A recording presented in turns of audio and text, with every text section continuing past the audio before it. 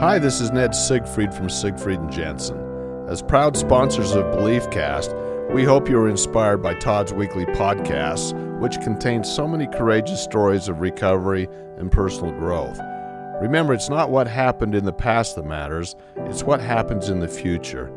We invite you all to work hard and be optimistic about your future. Enjoy today's podcast. Welcome back, everybody. This is Todd Sylvester with the Todd Inspires BeliefCast. Thank you for joining us once again. I'd like to give a shout out to our sponsors, Wasatch Recovery, Siegfried and Jensen, Veracity Networks, and iHill Institute. You guys are amazing for believing in me and helping us get this message out to so many people. We're trending on iTunes and also Google Play, which is awesome.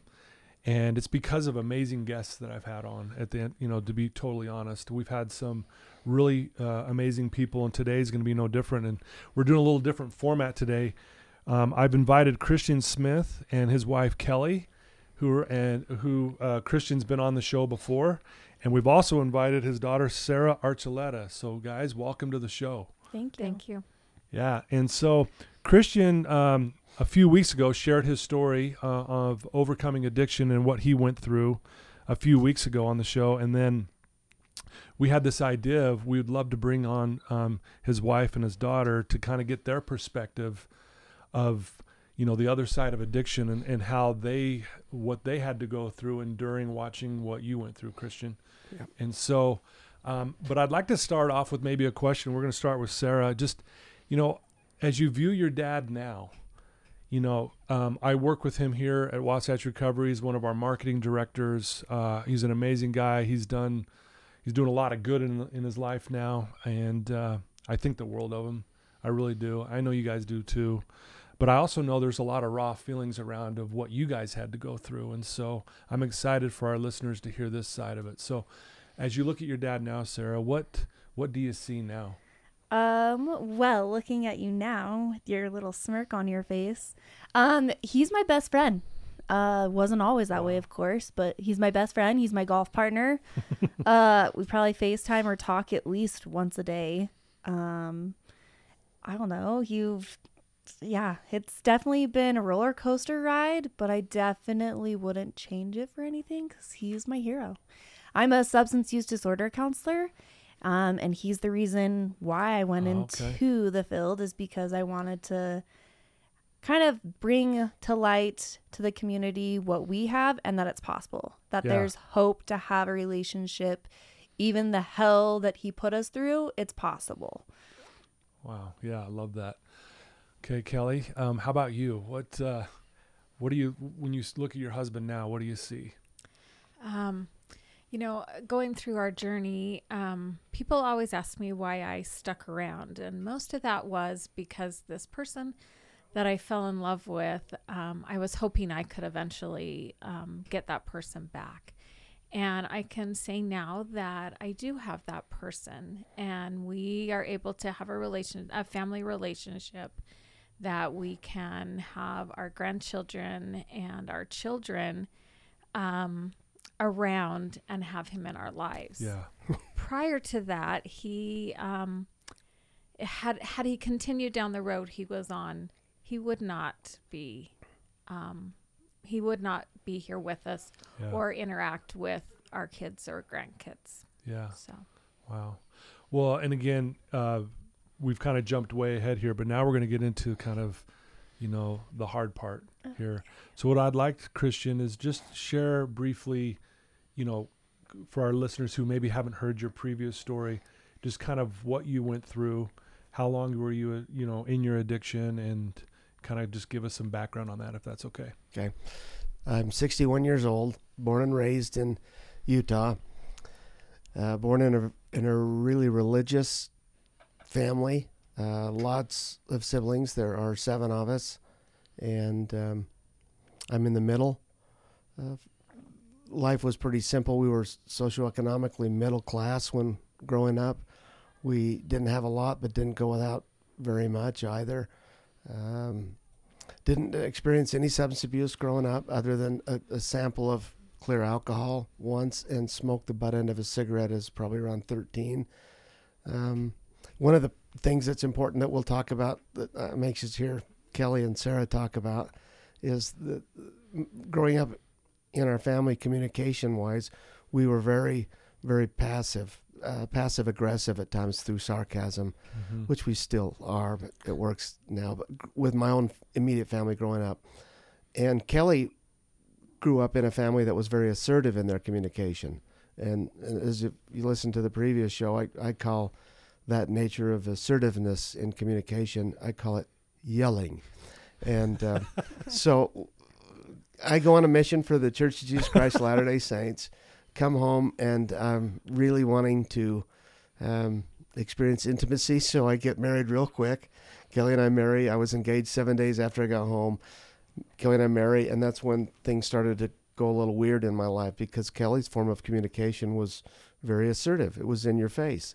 And I can take assertive communication if I'm playing sport, because then it's okay for me to lash back or do something that makes me feel better. But when Kelly would come at me, it hurt.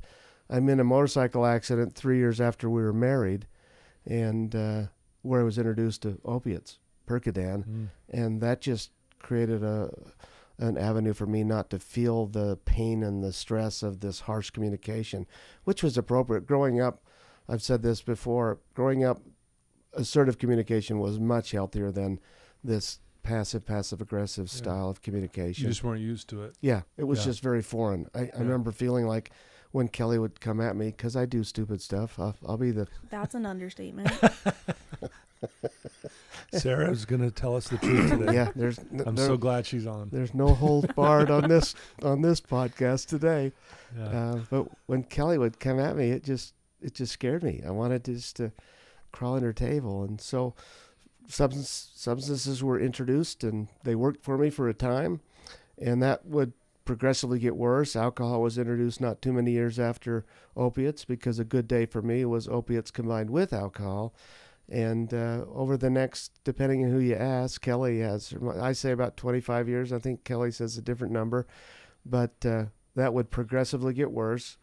From opiates to alcohol to gamble to inappropriate relationships sexually outside of the marriage, and ultimately to cocaine, to crack.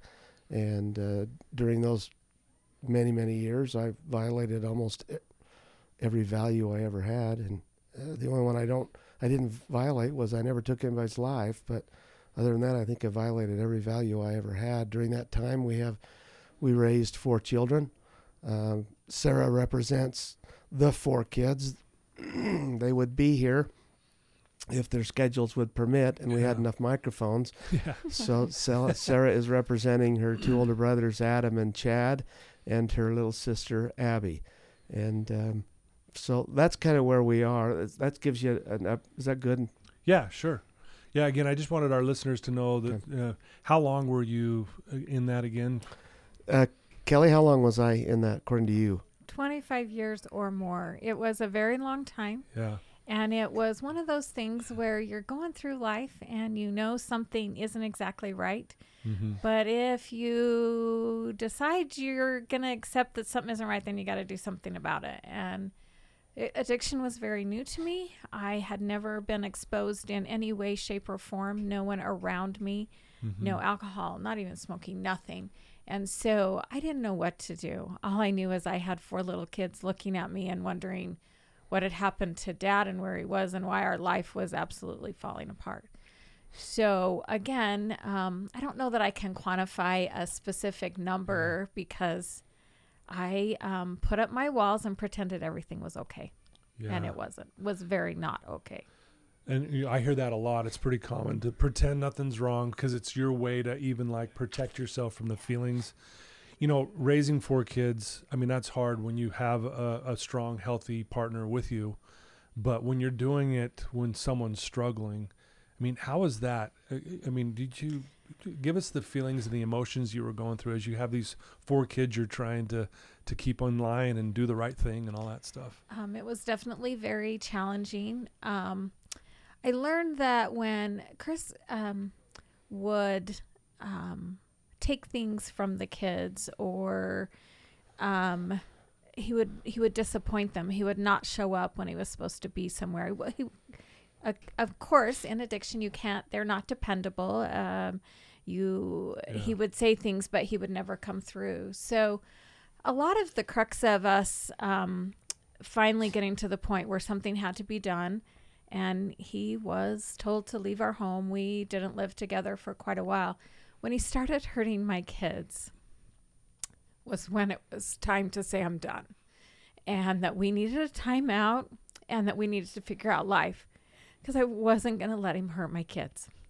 And so that's kind of the part that kind of sent us to the look around, and we've got to do something, because it was affecting their lives. And I often joke that I have 5 children, and because in some regards, there are things that that just come along with the addiction, that you do feel like you have another child, and always trying to stay one step ahead of them, or trying to figure out what's coming at you next, because you just never know what the next corner's gonna bring to you. It was the kids, it was, just trying to keep life, some sense of normalcy in our life, and try and keep a schedule running. And there were points that he didn't hold a job, so I was trying to work and support us, and just keep everything to pretend that we were okay. And again, pretend that we were okay, because we weren't okay. Right. But But we were trying to keep it together and live life the only way we knew how. And she did a really good job at that. It wasn't known that, well, at least for Abby, my younger sister, and I, it wasn't known that there was honestly a problem. Adam and Chad, I think, caught on pretty quickly. But for the longest time, Abby and I thought this was our norm. yeah. That this was, Isn't that word normalcy code? Looking back, not at the time, we didn't know. We did the best we could. You did the best you could. I was doing fine.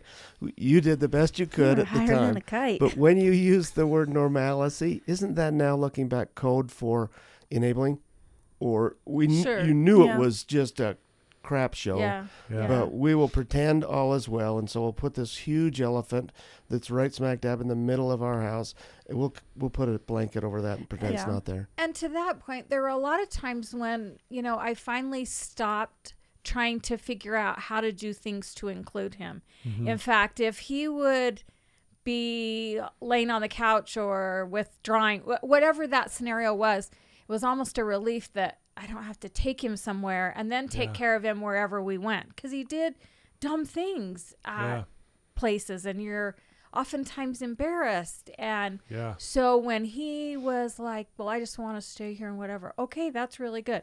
So again, our lives got really out of balance, and we did things without him. And then all of a sudden he's sober, and he thinks he wants to come home and pretend like he's the head of this household. And I'm like, not on your life, because you've done nothing for so long. So again, my perspective was, if he gets sober, everything will be better. Yeah. It just created different challenges. Yeah. Because we had learned to do our life so badly, codependently, whatever you want to say it is. We just did it around this person that wasn't functioning in our lives. Yeah. She brings up something that I think we taught in the recovery community we may not touch on enough, and that is what happens when you find sobriety and recovery. How does that affect the dynamic? Because I did have this. We all had these expectations. She had hers that she just told you. Just get him sober and life will be good. I'm thinking, I'll get sober and then I'll come back. Then I want to come back and take on the role that I think is the role of I'm the head of this house, and watch me do this. And she's going, the hell you say? That ain't ever going to happen. It's interesting. I'll say this a lot in with our clients, that I always tell our clients, your family will never trust you again. And they look at me and go, what? And I go, they will never trust you again. Doesn't mean they don't love you. And what's interesting is, because they don't trust you, you then end up resenting them. And then I'll say, but who trained them not to trust you? And then they're like, well, I did. Yeah. See, and that's kind of what was going on. Yeah. You didn't, even though he got sober, you didn't trust him. So therefore, he had no footing to come in and try to act as though everything's fine because you didn't have that. And it took so long. I'm not saying that. I mean, right now, I completely trust him. But it took so long to get to the point that he would actually be to where he said he would, or that he would go pay something that he said he would and not do something else with the money, or that, I mean, there are so many times when, you know, some notice appears in the mail and you're like, oh, I thought we took care of that. And you go and like, what happened, Chris? Well, hey, ding dong. Reality is, you know exactly what happened. He did something else with the money, like whatever. And this was in recovery, early recovery, right? Yeah, it was hard. That looking back now, that brings up another point. Yeah. Recovery is about pain management. And so here I am sober, trying to find recovery. I get a bill and it's painful, right? It brings up all this stuff. And the expectation that I would just turn this switch and be impeccably honest immediately, that might be an unrealistic expectation in the recovering process. Yeah. I don't know why I said that. It took a lot of patience and give and take and progress. It wasn't perfection. You hear all the time, you know, it's progress, not perfection. And it truly is as an addict starts to come back into life and figure out. And we had mountains and mountains of issues that we had to solve, you know, because our life was, when you say you don't have any money in the bank, and for a lot of people that's just, you know, may not have what I want to buy right now. There were days where literally for us, there was no money in the bank because he'd withdrawn everything. And so there were some really challenging times. I'm grateful for my parents who, despite my mess, and they didn't approve of my mess, they didn't approve of me staying in my mess, but I always knew I would have food, I would have a roof over my head, and my kids would be taken care of, because my parents and my family rallied around and did what I needed to survive. I can't imagine how scary that would be. No money in the bank, 4 kids. Like you said, all those things you got to do to take care of. And then you've got the 5th kid who is out just running amok, right? I mean, and you said earlier, you know, people would always ask you, why did you stick it out? I mean, did you have times where you're like, I'm done? Like, or did you fight through those feelings, or how did you deal with that? I absolutely had time when I was done. I had divorce papers drawn up. I was ready to get them signed. At the time, Chris was in jail. The attorney's like, it's kind of really hard to serve divorce papers. And, you know, as you start looking at custody of kids, and I'm, you know, dividing up holidays and stuff like that. And I was frustrated because, you know, I'm like, oh my gosh, I can't send my kids to him for Christmas. That would be like, blah. Because, you know, I don't know that he ever bought a present for the kids for Christmas. Not sure I have still. Still, yeah, absolutely still. I don't know if I have either. So, you know, it's just kind of those role things. But I thought at that point, I'm going to have to give up my control, and he would have them half the time, and I can't do that to my kids. And the divorce papers are even still around somewhere in a file cabinet, I'm sure. But it did come to make some decisions again. But as I thought about it, and we are religious, prayed about it. It was just, it's not that I wasn't going to divorce him. It's just that right now I wasn't going to divorce him. Yeah. And you know, you get that little glimmer of that person is coming back. And like I said, I'm a very, very red personality. Chris is a very fun-loving, really balances out my life. And I need that in my life. So I wanted that person back. Yeah. And as you could see, just a little glimmer of he was coming back, then I'm like, maybe we can make this work. That's not to say we didn't go sometimes 10 steps forward, 3 steps backwards, and would repeat that. Yeah. But we tried. Holiday season is hard, and he even mentioned it's hard for him. I was reflecting back on a couple Christmases. One that I run to the jail to pick him up because he's out on a pass. Yeah. So I run up there, get him, bring him home for the day.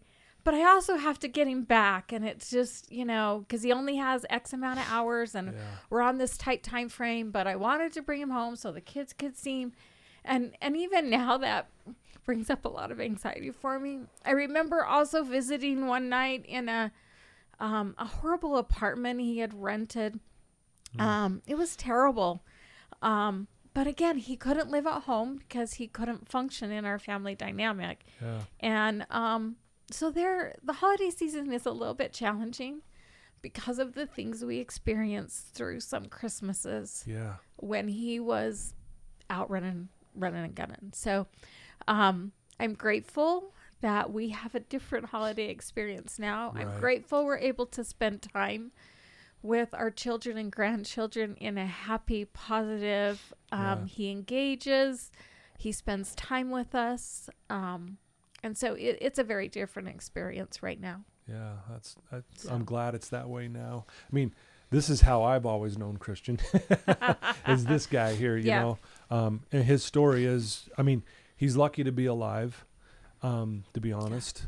You know, I hear a lot from families where when they lose the loved one who's been an addict, they almost feel guilty that they feel relieved because they don't have to deal with the lies, the the promises that are never kept, that kind of thing. And so, I mean, really you're lucky to be alive. Yeah. And you talked about that in your, when we did your story earlier, but I hear that a lot as well. Absolutely. And I think the kids and I often looked for closure. I would get a call almost every day from our older son who towards the end, he'd married and he wasn't living at home, and he'd go, "Did the police come last night?" And I'm like, "No, why would the police come?" And he goes, "Just to tell us they found Dad dead somewhere so we can be done with this." Wow. And that wasn't just Adam that felt that way. That was all of us. The kids were just ready for closure. They were tired of, wondering if he was going to appear around the next corner or any of those kind of things. So it truly was. I tell people all the time, the 18 months he was in jail was the best 18 months of my life. Because I hear that too a lot. I didn't have to tend him anymore. Yeah, Someone else was responsible. He knew where he was. I didn't have to worry if it was, and he would call. I don't know what it is with addicts that, it was back in the day where you could see caller ID or calling on a house phone and, he would call and I wouldn't pick up and he'd call. Like, I'm going to pick up all of a sudden. Hold on. I do remember on my perspective on those phone calls, like it was kind of weird. I'm sober. I'm in jail sober, but I still have a sense of entitlement and, hey, that's my family and I love them. And now I'm sober, but I remember going, why isn't she picking up? Maybe she left the phone somewhere. So let me redial again. Yeah. About 8 times in a row and then still having resentment. Why didn't you pick up, man? Meanwhile, she's on the other end. That's the whole point of this podcast, Kelly. Exactly. Yeah. And the other end for me was it had been a bad day. I got all this crap in the mail of more bills I've got to deal with, more issues that I didn't know were out there. And I just couldn't deal with him too. Yeah. I just couldn't do it. I didn't have the capacity to talk. So it was a time when we all got a timeout and it was fabulous. Yeah. I'm not saying that to be mean. It just you're being honest. We needed the break. Yep. So. And I think anyone listening to this who has had a loved one, they would agree with that. They'd go, no, I get it. We had a break. We knew where they were. Didn't have to worry about them so much. So, no, thank you for sharing that. Sarah, so as you're watching your mom struggle through this and you as a kid growing up, let's talk about how your perspective of this whole thing. Put a timeline on it. Kelly just described the time I was in jail was from 2007 to 2006 to 2008. How old are you at this time, Sarah? I'm not good at math. Well, let's just say that I was born into your addiction. So the first time I saw you sober was when I was 16. And then Abby's younger than me. So, I mean, it affected a vast majority of our adolescence and our upbringing. Okay, say that again. You were 16? I was 16 the first time I saw him sober. I mean, that's a lot of years. Yeah. It's a lot of years of thinking like, oh, it's normal for my dad's eyes to be rolling into the back of his head and he's cooking and has all the windows open. It's the dead of winter. Like, your dad doesn't do that? That's weird. Right. But no, I was the oddball in all of it. Yeah. Wow. But, I mean, like, as we go back a little bit further into like the experience of it, I'm 3 of 4, and probably looking at all 4 of us as a whole, probably Adam, the oldest, and I were probably more or less vocal about the hurt that was caused between him and all us. However, not to say that did not cause any harm to the other 2. Right. They just are more like mom and more on the sensitive side, and not so much of the vocals like I am and Adam are. That's true. We let Chad you know. and Abby, they internalized it and stuffed it. Yeah. Which to me, like, I don't know why you're so mad, Chad. Well, when it all came out, when the stuffing, when there was no more room to stuff, and he said, "I'm out of here." As a 17-year-old, if I remember right, Kelly, he goes, "I'm out of here," and went to live at Grandma's house. I can't stand you. And then I find recovery, and I'm going, Chad, I've been like sober for like 60 days. Why aren't you back in my life, man? Yeah, why aren't things good? What's So wrong? true. Yeah. And I thought it was a year and a half. He tells Kelly and I the story. It was 4 years It was. before he felt safe enough to re-engage in this relationship. 4 years. Oh, wow. yeah. And so, I mean, looking back at things, it definitely, looking between Abby and I guess you can say I felt the most inconvenienced by you, because your logic with the kids was, I'm not hurting them, I'm simply inconveniencing them. Right. So when I was in elementary school, I would get checked out from, being called down to the attendance office, and I'm thinking, oh yay, like it's someone, we're gonna go do something fun. Yeah. Well, no, it was Dad calling to check me out to go fake a broken arm to go to the Instacare. And he picked me. I'm only guessing because I was always in a cast about 80% of my of my education, because I'm fragile. But Oh, you must be from Italy. oh yeah. Yeah. But Yeah, a little Christmas story reference there. exactly. So he would check me out of school. We would go to the Instacare, and I remember exactly what Instacare is. It's the bottom of 90th there by the Dollar Theater. And he would play the card just right for him to get the narcotics. But again, the biggest thing was, we don't tell Mom. That was what made this more of like what I felt was a bonding experience, and kind of portrayed him as my best friend. And that continued for, once or twice, maybe at most 5 or 6 times. And what a that would spot happen. to put you in, though. Right. Don't tell Mom. Don't tell Mom. But again, it was the kicker of, oh, this is us bonding. This is us feeling connected with one another. It's our secret. Yeah. It's what makes our relationship different than my mom and mine. And then fast forward to, what is a young girl that wants to make some extra money to go to the mall with? It's babysitting. So I would go and babysit my cousins or babysit the neighborhood kids. And I would get a call from him. And again, it would be calling the landline of the home, because there weren't really, cell phones were really just coming out was a thing. But it would be him calling to be like, hey, are you doing okay? Cool. I'm not feeling so good. Can you go to the medicine cabinet and read me off the labels on the bottles? And I'm probably like, I don't know, 9, somewhere around there. And, someone trying to pronounce some of those medications, you did the best you could, But if it was worth it to him, he would literally be there within minutes. And he would just say, bring me out 2 or 3 of them. And so I would. Again, I didn't know any better. I thought we were bonding, and I thought it was something that, again, was the norm. I didn't know any different, because that's what I was raised and born into. Yeah. Wow. And so that continued for some time, again, to the essence of, again, we didn't tell Mom. It was our secret. We didn't do any of that, whatever. And then I remember, like, another big moment for me was when you dropped me off at middle school, and that was the last time I saw you. You went on your bender and took Chad's debit card, and you dwindled his account to 0 as we all sat there and watched it when you went to Wendover and gambled away. And I don't know how long you were gone. I know it was quite some time. At least it felt like it was. Yeah, it wasn't. It was 3 days. Yeah, which felt Left like on a an Friday. eternity. Yeah. Because when you go on your benders, your phone's off, you don't talk to anyone, you literally disappear. And when we knew he was on benders, when Mom was taking us out of the house, she would take us to Grandma's house, or we would go stay the night of our aunts and uncles. I mean, we weren't home when these were going on, because I want to say you were afraid of when he would come home and what would happen. And I remember one day for us, you did come home, and your stuff was in the garage in a trash bag, and you just said to mom, I'm just going to get a couple things and go. And then you were gone. And for me, this is where it gets a little odd. And I didn't really put this together until like, honestly, probably within the last year. But I wasn't mad at my dad.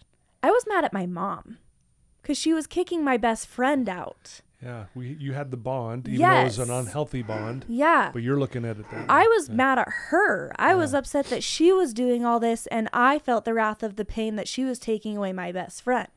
Again, I thought this was all normal, that, you know, everyone's dad did this, whatever. Yeah. No. So I was very angry with her because she was taking my best friend away from me. Yeah. Isn't that crazy how that's to me speaks to the manipulation abilities found in the disease of alcoholism and addiction. Mm-hmm. Yeah. There's this insane manipulation. You should never have been mad at your mom. You should have gone, Dad, what in the heck are you doing? You know? Right. Yeah, and I want to just, she's 9 years old and you're asking her to go grab pills for you. Is there a part of you, Christian, where you're going, I know that this is so wrong. This is so bad. I mean, this is the evils of addiction. I mean, this is at its worst. You're asking a 9-year-old daughter who, again, she's doing it because she thinks she's bonding. But you, did you know this is messed up? No, the answer is no. And as she's sharing this, and she shared it before, and it stings. I mean, here I am 12 years into being recovered, and that just stings because at the time I didn't have any of those remorseful. I didn't have that gut thing that said, what you're doing, Christian, is wrong. I think I was so far past You were past that. That I was just in this place of, I'm not going to feel any more pain, and here might be an easy way. Because most of the time back in that day, there was way too many opiates out in the medicine chest everywhere. Of people. And again, I think it comes back to, you didn't think you were hurting, you were inconveniencing us. Yeah. Because same thing, like when you would give us an allowance, you know, we would go to the mall with our friends, pull out my wallet, and there's no money. Instead, it's a piece of paper that says, I owe you. Those are good. Those Those were good for. Yeah, I was I'm good sure. for that. Might want to hold on to that one. Yeah. Right? And trust me, we still do. We have them. We Do you still do. really? Yes. Yeah. Oh my. It was, and it didn't just happen once or twice. It was pretty consistent for a while that we had more papers that had IOUs on there than actual money in our wallet. So we chuckle. Those of you who are listening, we're chuckling a little bit, only because we have figured out the formula for humor, and it is crisis plus time. We have not always chuckled about this. That was horrific, and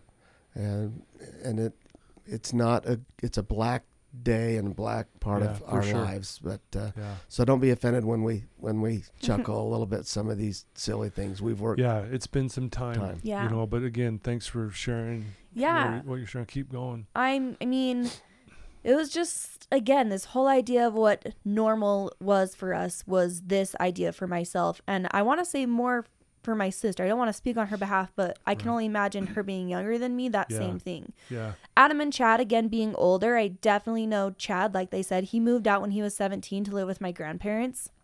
He would make an effort to come and visit. The only time we would really come and go see him was when we would go to my grandparents' house. Mm-hmm. And then Adam served, like they said, we're religious. So he served an LDS mission in Korea for 2 years. And he was gone for a little bit towards the end there when things started to get a little crazy. Yeah. And then he did come back, I would say, right in the whole hell of it. I think he came back just in time to kind of be there for what was going to be the near end of it. But I grew up going to see my dad in the jail. Salt Lake County Jail and Davis County Jail. It's sad to say that I actually have a favorite jail to visit, which is Davis crazy. County. Yeah. Seriously, to hear you say that, that's like crazy. Salt Lake County, the guards just weren't nice. But I mean, there were times where Mom couldn't take us, and Chad, there was no way he was ever going to do it. So Adam would try, and they wouldn't let him through because he wasn't our guardian. Okay. But we would make the drive up to Davis County, and he would try and do that for my sister and I, because again, we're still in this place of we're not entirely sure what's going on. We know that Dad's in jail for, fraud and forgery and the usual of things. But nonetheless, We didn't know any better, and our siblings, our aunts, were trying to make it as best as we could for my sister and I. Again, Adam and Chad, they're at their wits' end with it, and they're on her side. Abby and I are just like, what do we do? Yeah. But definitely grew up seeing you in the jail for 18 months. I remember the first time we ever went and saw you. It was a surprise. Mom surprised us with it. And it was a surprise. It was a good surprise. But, I mean, we weren't used to that atmosphere of things. That's not how we were raised. How old were you when you went? I was probably 10 or 11. I was in middle school. Okay. Because you got out. So what is that, 5th grade? Well, maybe you. You may have been a little. I was older. thinking you were closer to 13 or 14. I was in 9th grade when you got out of jail. Because I remember Mom picked you up. Or 8th grade, one of the two, because Mom picked you up and brought you to the school, and Abby was still in elementary school. So there was that gap between us. Because you came and got me, and then we went and picked up Abby from elementary school. And I remember, like, that was a huge day, like, seeing him, like, they let him come into my classroom and get him, and it was just, like, this big reunion of things. There's And my dad just fresh out of jail. Yeah, right? Everyone give him a high five. But see, that's the other thing. I don't think I didn't let people really in on didn't what talk was going about in. it. Yeah. Right. I mean, when people at church would be like, "Oh, where's your dad today? He's on a business trip. He's not feeling too well. He's at home." I didn't want people to do that because I already was getting, the opportunities where it's like, we're not going to let my friends come to my house and play with me. I had to go to their house. Yeah. Because they knew something was off with him. Yeah. But Looking back, this is your show, Todd, so I don't No. want to mess it up. You're good. But this elephant that we all kept covered, yeah, what would we do differently? Would we do anything differently, or is it just the way it played out? I mean, I think then this is like my education side playing into right, things. yeah. It's just, it wasn't the societal thing. It wasn't we're talking 11 years ago where Yeah. addiction and alcoholism is like the scarlet red letter on your chest. Yeah. And even though if I wasn't the one that was suffering from it, I definitely was feeling the impact, but you didn't want people to know that because you were the oddball out. Yeah. You were the weird or the odd one in the whole thing. Mm-hmm. But I mean, There wasn't enough education, or it really was not talked about. It Right. very much Times have was changed, but you're this right. Yeah. hidden.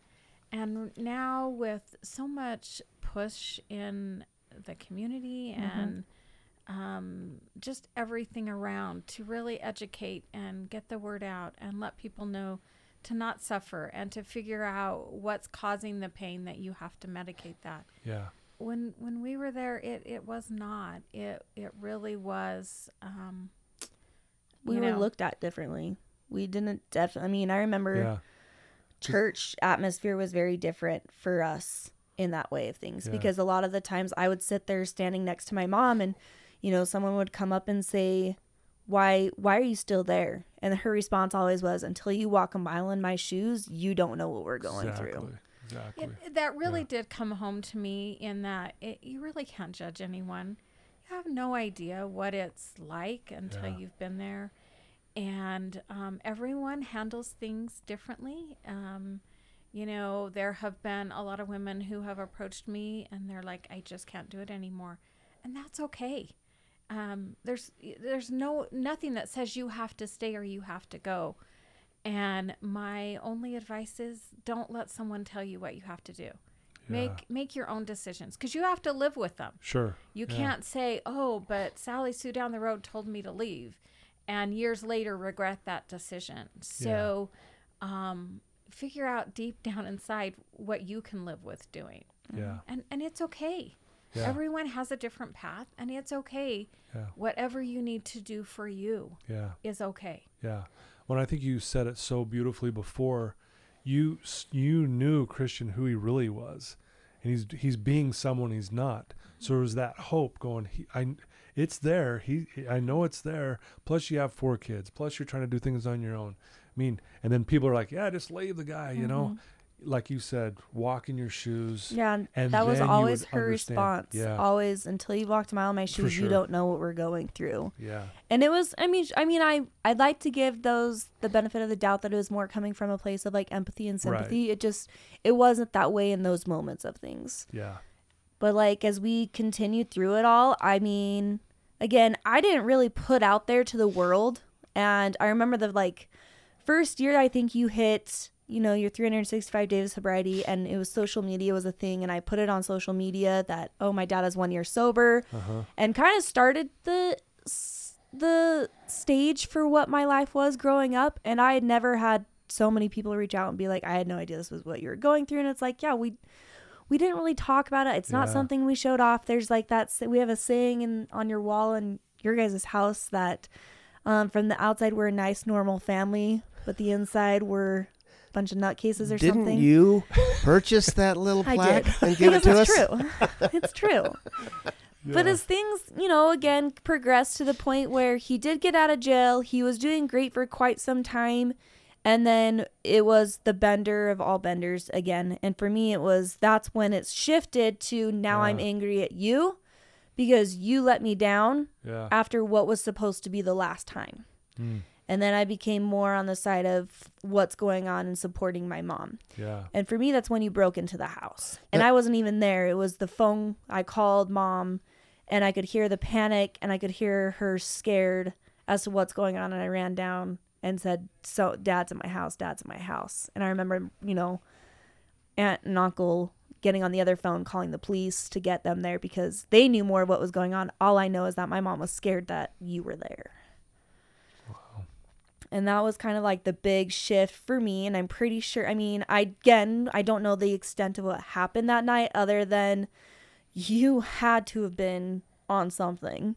There's no question I was under mood and mind altering substances. I mean, you broke a window. Mom was running out of the house. By the way, just a heads up for everybody there. If you break the window to the house of which you have ownership in, that is against the law. That is called malicious mischief. Yeah. Yes. Yeah. And so, go ahead. No, I was going to say, because I know when you finally had that moment where you're like, I'm done, when that guy said, I love you, you had taken some money that you were supposed to, if I remember right, you were supposed to do something with that or something. That was Chad. That was the experience you're talking about happened to be related to Sarah and a vehicle that she had. Oh yeah. Okay. Yes. I just wanted to bring that up. Tell us that. Yeah. So at this point, is the last. Yeah, this was the last like we big didn't know events. it, but this is it. Yeah. Yeah. And then you are kicked out. And it was, I think we were going into summertime because I remember we were on the lake and with Adam and everyone, and you got a call that dad's gone, whatever, and we didn't really talk about it. Next thing we know, you're checked into a treatment center, and mom checked so I have two older brothers, right? But mom was working full time as much as she could because he's not in the picture right now.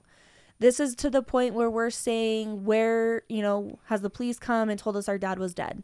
Just so we could be put at ease. Did I ever really wish that? Right. No.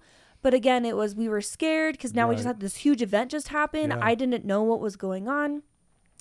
So instead it was the opposite. Mom called us and after school, we picked up an after school job just so that we could not be home more long in that essence of things. And she picked us up and we started driving towards Little Cottonwood Canyon. And I'm thinking, oh, we're going to the mall, but the mall's that way. Like, the mall's the other way. And we get up there, and there's this driveway strip, and it has a gate, and on the gate is a sign of a treatment center. And I turned to my mom. I was like, I'm not going in there. I'm not doing this. I knew exactly what was going on. Yeah. Abby's crying in the back seat, and we pull into the parking. My mom's like, I need you to go in there. I need you to come with me. And I'm like, I don't want to do this. I don't want to see him. And I'm pretty sure it wasn't the intent that we were going to have a family process that night. I think it was mom just wanting us to see our dad. Yeah. However, we go in there and I remember as if it like happened yesterday. We walk in there, we go down the stairs. Clients were on one side of the room and family members were on the other side of the room with the process in the middle. We sat on the very back row, mom, myself, and Abby, with my head down because I really just didn't want to be there. I'm so angry at this whole thing. Yeah. And the process finishes up, and the therapist goes, Christian, are those your daughters back there? Let's get your daughters up there. And I don't know. You say it's like a trampoline. You shot out of there like a cannonball coming out of a cannon. You were ready for I war. looked to my mom and I just like stood right up and I went up there and I sat knee to knee with him, my hands in his. Yeah. And that was the first time that my mom heard about all of this bonding Oh, wow. of the Yeah. stealing the medications for him. That again, that didn't come to light until that exact moment. Wow. How did that hit you hearing this for the first time? You know, it's just, again, another layer of yeah. the deceit and the dishonesty and, you know, just one more thing. Yeah. At some point you're so beaten down that it's like, just keep piling it on. Yeah. Just keep piling it on. It's almost like I'm not surprised to hear Yeah. this at this point. At this Yeah. point, it's like, what else? What else is out there? Yeah. And it was like, Sarah, speak about that. My memory was there would be one more relapse, yeah, there is. That was the but tension. that little process was a game changer for me, and I don't know if it was for you.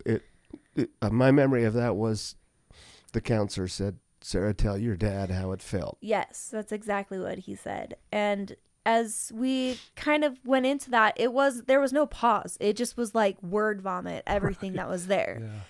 And I remember he let me just talk and then I stopped. And then before he could even let dad speak, he asked the clients, you know, what's coming up for you? Name one emotion. And a lot of their remarks were, again, deceit.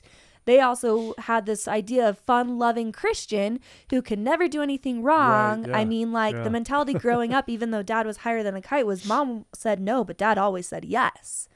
So when I was able to put out there everything, and again, he's putting on this really good picture of I'm not the bad guy here.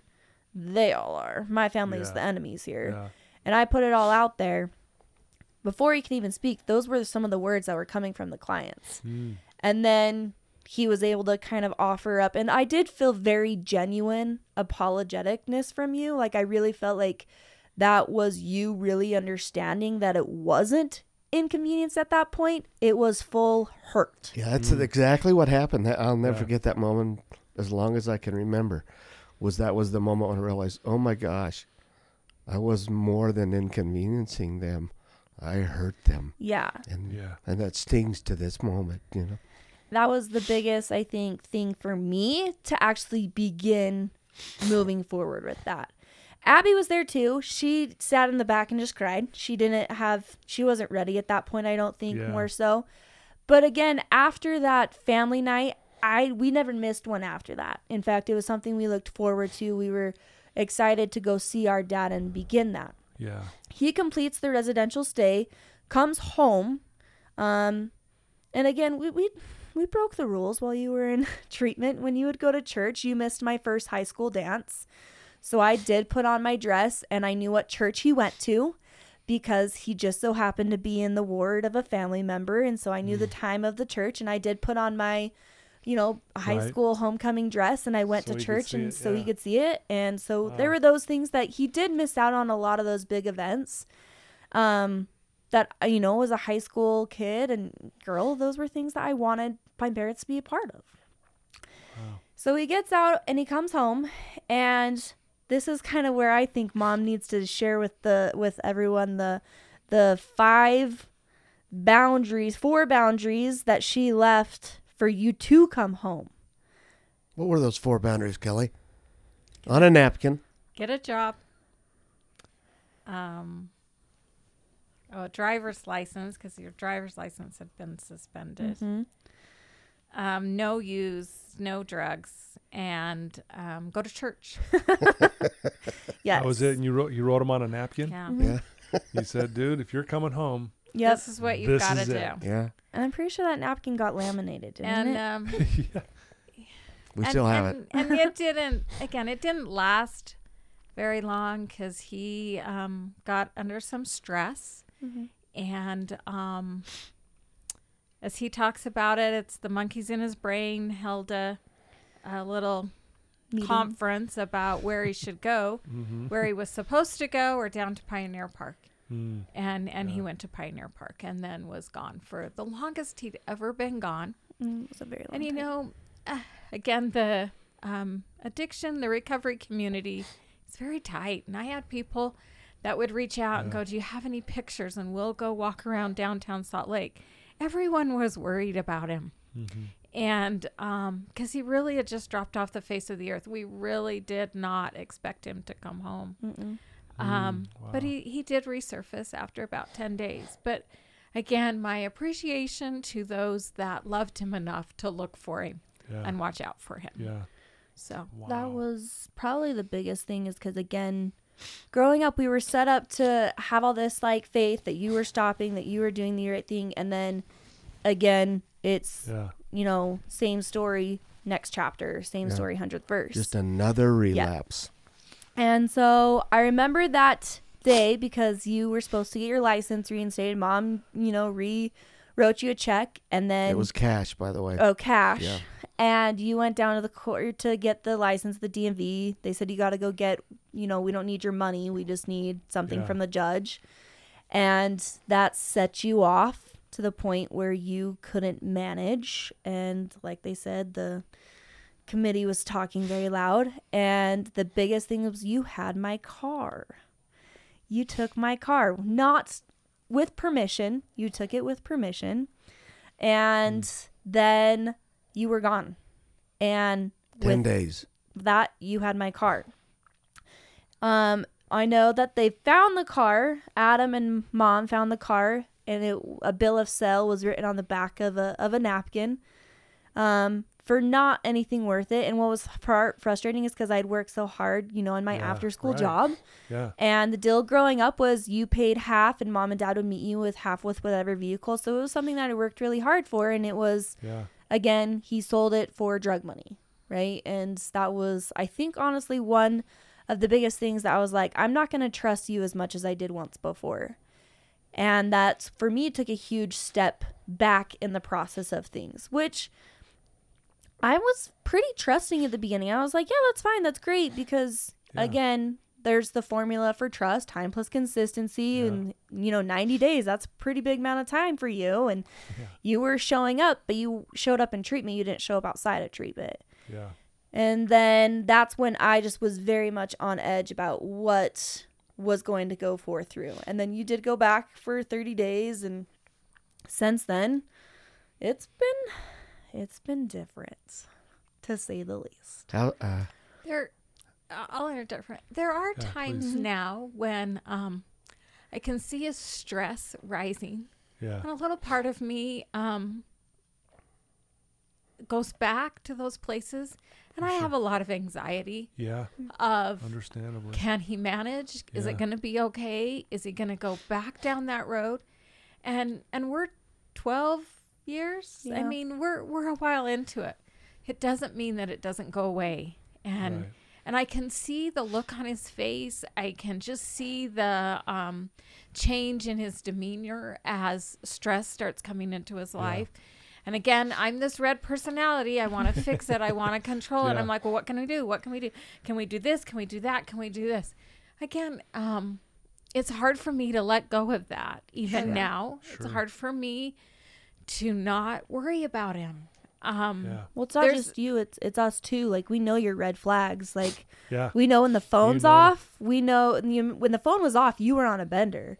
Now when the phone's off, it's because you're golfing. But then again, I know who you're golfing with, so I just call them. You know, like, there's certain things that to this day, it's just more of that PTSD coming back up from what happened. Yeah. It's interesting. Todd started this program by saying you have told clients that you'll never get trust back from your family. And while you're saying that, I'm going, I've already had my family tell me I've got impeccable. Kelly even said it after that, 100%.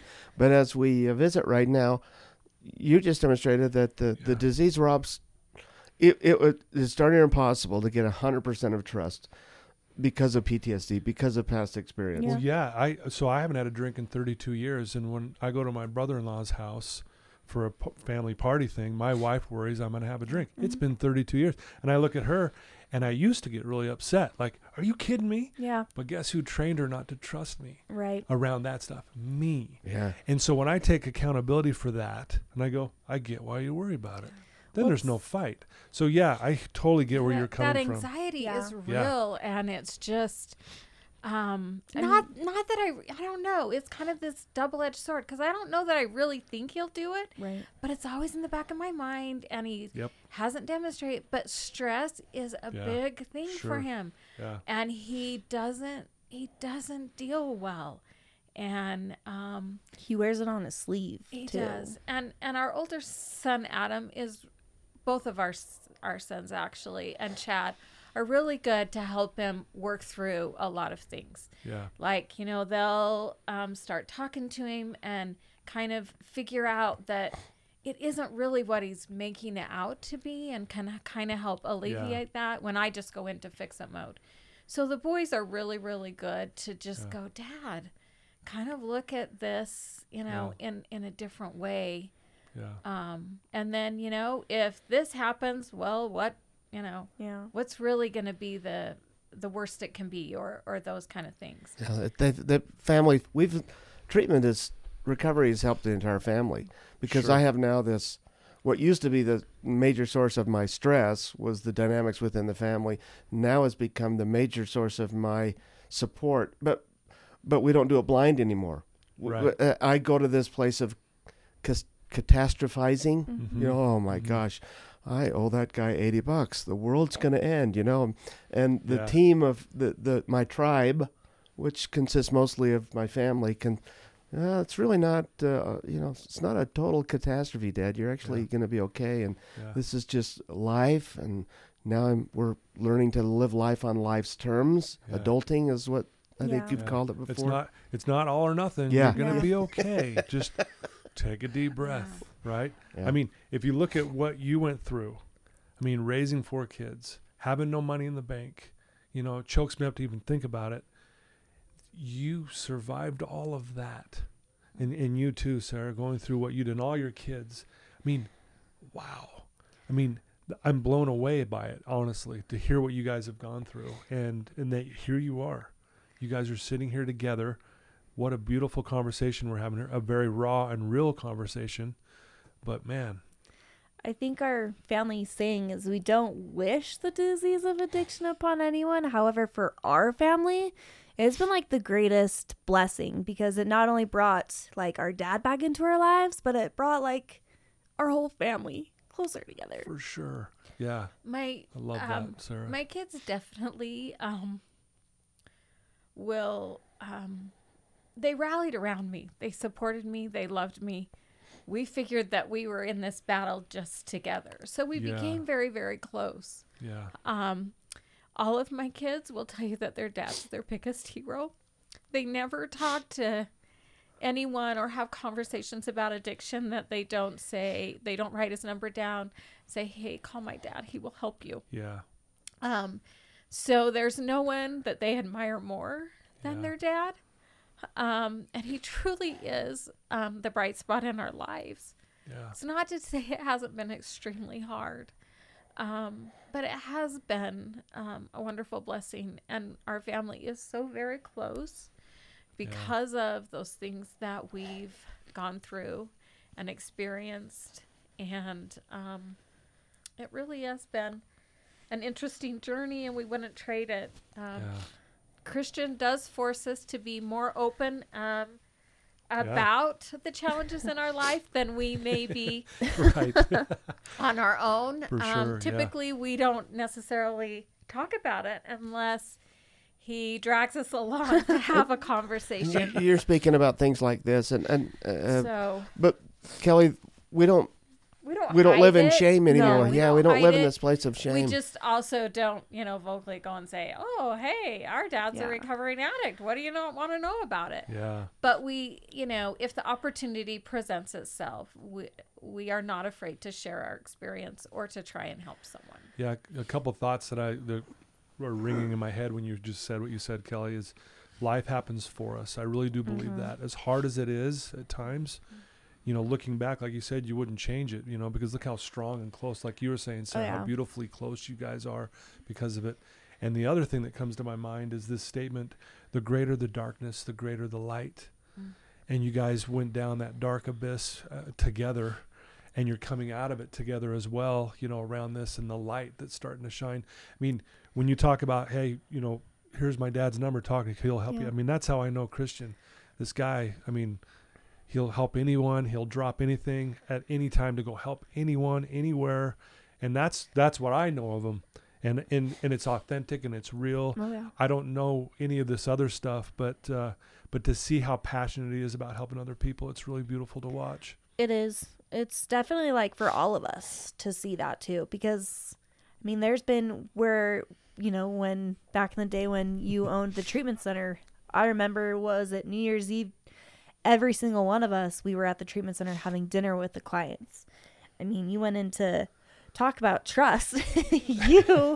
you took everything, you know, you took a lot of those things and robbed us of those things. However, you went into business with 2 sons, which was a huge financial investment to things. And yet, you know, that paid off for you.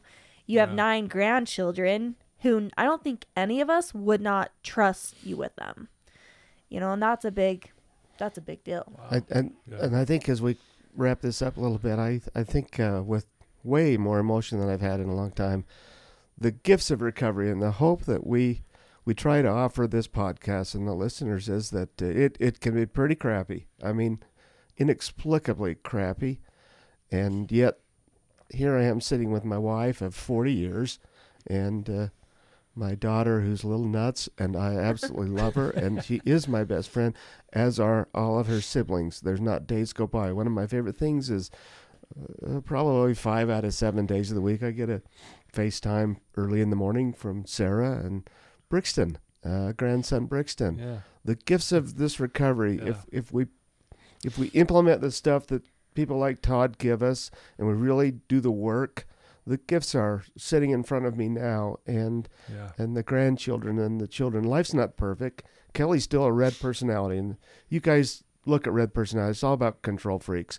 But she's not easy, and I'm not easy, and yet we have a commitment, and we go forward, and we deal with struggles, knowing that it's going to be okay. And I hope everybody that's listening, the pain that we've gone through, it's so much better now, and all of my kids would be here. All of our kids would be here if they could be, for sure, to echo the same thing. Yeah, beautifully said. Well, I have another question for each one of you, if that's okay. I'll start with you, Sarah. Sure. If there's someone listening to your voice right now who's struggling, maybe they're another kid whose dad or mom is off the rails, Right. going through this. What's something you could tell them that might help them in this moment? I know that's a big question. That is a very big question because, you know, as a kid, you feel like you can't do anything. That this happened to you and you're just stuck on the roller coaster ride of it. So my biggest thing is there's a lot more support now out there than there was when I was going through this. Mm-hmm. And support could be like your teachers, your even your parents, your friends' parents. But the biggest thing is to know that you're not alone. Like, know that you're not the only one that is struggling with having a parent that suffers by addiction or mental health. And know that it doesn't have to line that future up for you.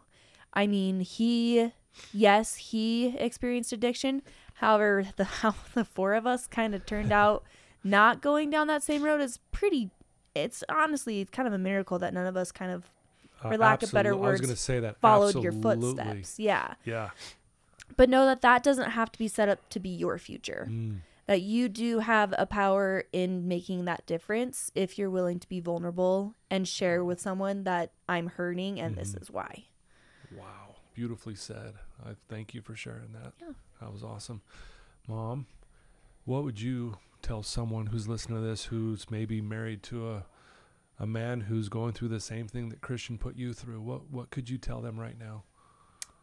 I think, as I said earlier, to just not let anyone make decisions or choices for you. Okay. You're going to have to live with whatever your choices are. Mm-hmm. And you know in your heart what you want and what you personally can do.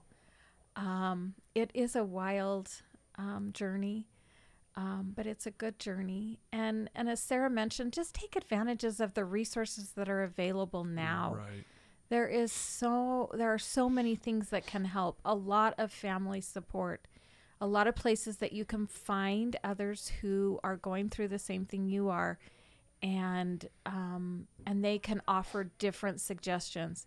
It really, I have found that people who have not had an addict in their life struggle to understand what it's like. And so if someone is experiencing that, comparing notes and things that have worked for them and trying them to work for you.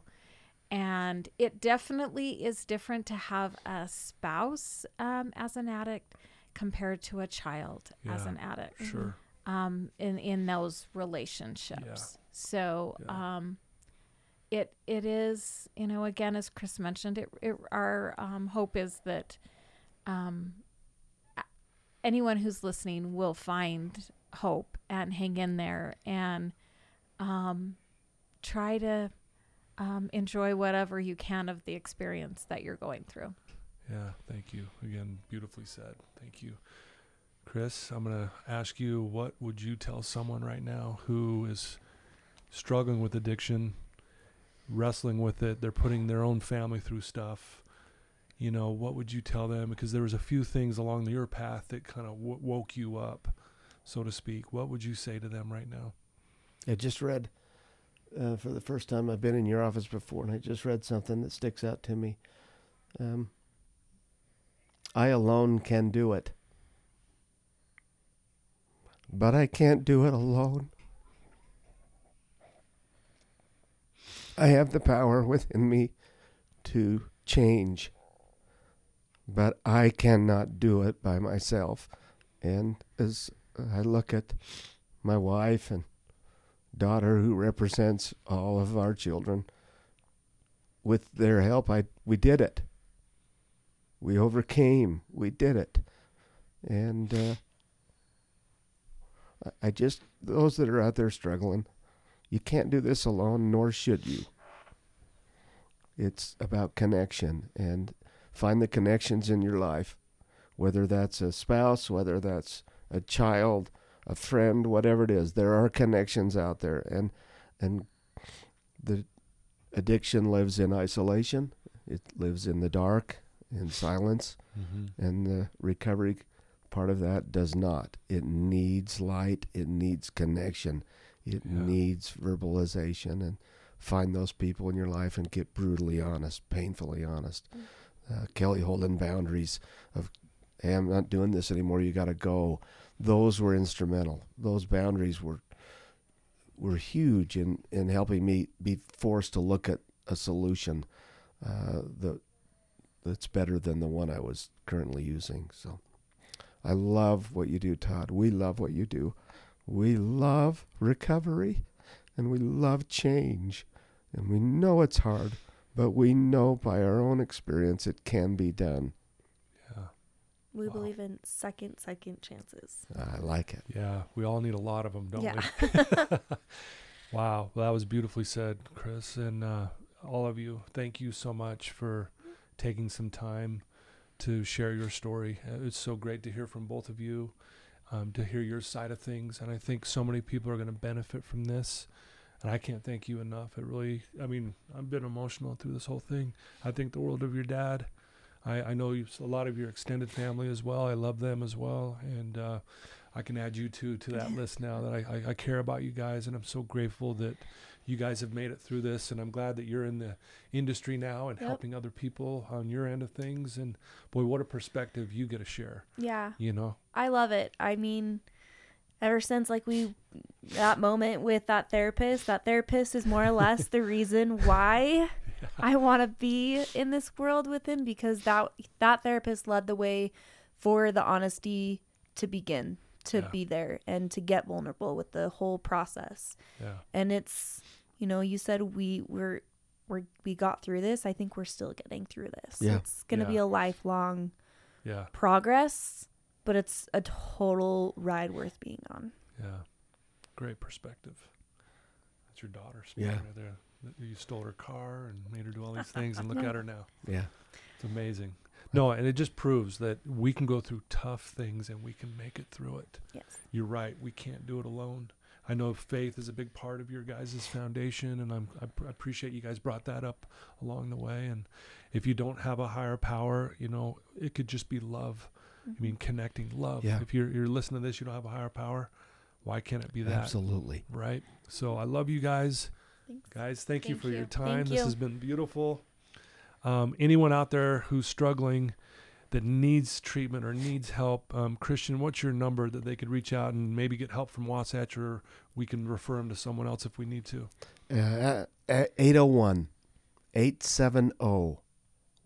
801-870-1379. I love what we do at Wasatch. I believe in it, but there are places that maybe would be better suited for somebody. I just want people to find Yeah. hope and healing, and I'll do whatever we have to do to get that done. Yeah, love it. Well, reach out to Christian if you know of someone who's struggling. We would reach out to them. We'll do whatever we can to help them.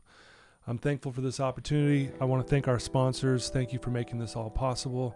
And thanks for listening, everybody. You guys are amazing. I can't believe where we're at and how many people are actually listening to this. Yeah. It just blows my mind. But again, it's because of these vulnerable, beautiful, authentic stories. And so thanks once again, guys. Thank you. You're Okay. welcome. There you go, folks. Until next time, love you guys.